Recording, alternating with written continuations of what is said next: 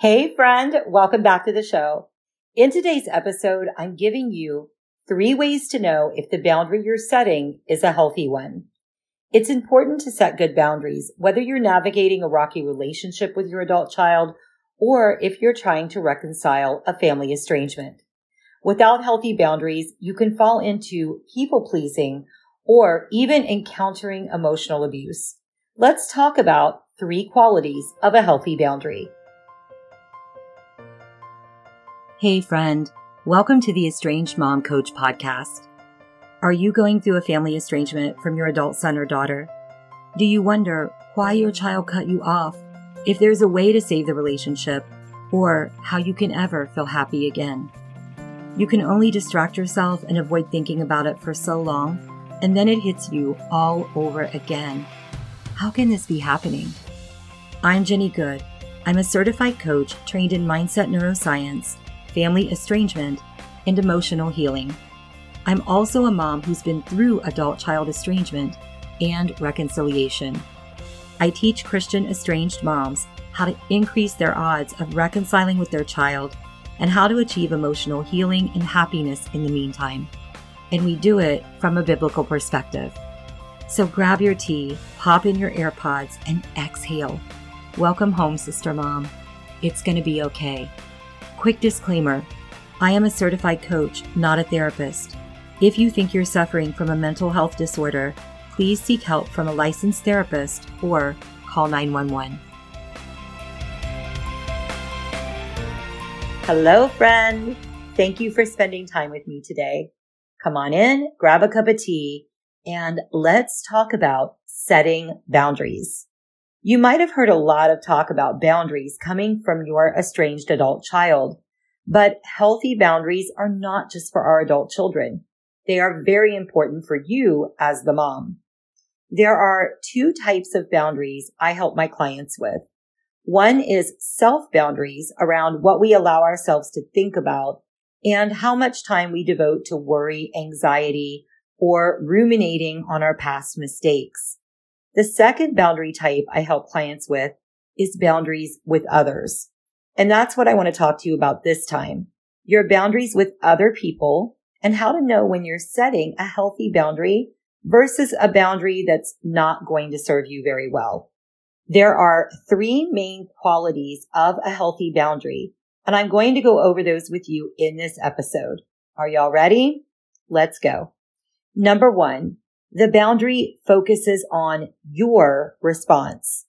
When you create healthy boundaries, those boundaries should focus on you. A good boundary is about protecting your peace and yourself.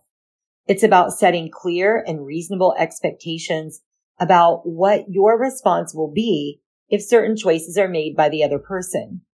Anytime the boundary gets into the realm of focusing more on the other person's actions than on your responses, then it's time to rework that boundary. Number 2, the boundary is not rooted in a place of punishment or the desire to control.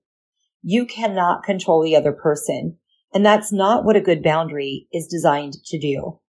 It is a waste of time to put your energy into trying to force the other person to make the choices that you want them to make. You take those things to God in prayer, and He can change the person's heart. But you won't get very far trying to use boundaries to give ultimatums. In fact, when you use boundaries as ultimatums, the other person is most likely to dig their feet in deeper and try to almost defy you by doing more of what you don't want. Remember, boundaries are not meant to be punishment, but rather as healthy guardrails to protect you and even to protect the relationship with the other person. In Lisa Turker's book, Good Boundaries and Goodbyes, Lisa illustrated this idea about protecting the relationship by examining God's response to Adam and Eve's transgression in the Garden of Eden. After directing Adam and Eve to leave the Garden of Eden, God put a guard over the area to ensure that they did not return and partake from the tree of life. At first consideration, it might seem like this was a punishment, but it was more than punitive. If God had allowed Adam and Eve to eat from the tree of life, it would have frozen them in a forever state that they were in, which was a state of separation from God. And God knew that he would send Jesus, who would cause the veil to be torn, praise the Lord, and in the separation of God and man. And God used the boundary to keep Adam and Eve from causing permanent separation in the relationship. So always remember that when you set healthy boundaries, they can actually save the relationship. It's a loving thing to do. Make sure your boundaries are not rooted in a desire to punish or control the other person. Number 3, you are prepared to enforce the boundary you set. Saying you're going to enforce a boundary and then not following through creates unclear expectations, and it can also create a breeding ground for emotional abuse. For example, if your adult child is swearing at you and you tell them that you want to hear what they have to say, but you do not want to be cussed at, and maybe you also tell them that if they choose to continue cussing at you, you will need to end the conversation and talk at another time. But they continue to swear at you and you do nothing about it. You do not end the conversation and you allow your boundary to be walked all over. This is unhealthy for you, and it creates a power dynamic that is unhealthy for your adult child and your relationship with them. In the moment, you might feel afraid that your child will resent you and you'll ruin your chances of repairing the estrangement if you enforce your boundary. But please hear me on this.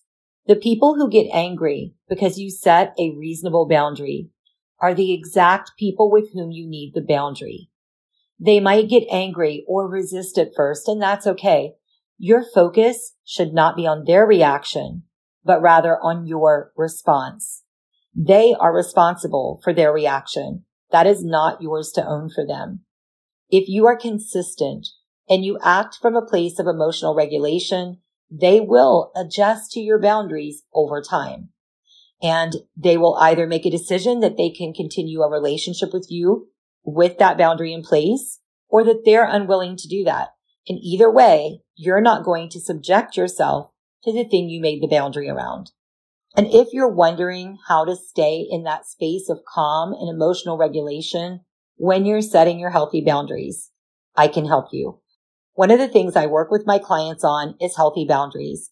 It is essential that you have good, healthy boundaries in place when you move into the reconciliation phase. In that part of the family healing process, your adult child will trigger you at times. It's going to happen. Good boundaries and knowing how to manage your thoughts and emotions help you get through those triggered moments without reacting in ways that set back your progress.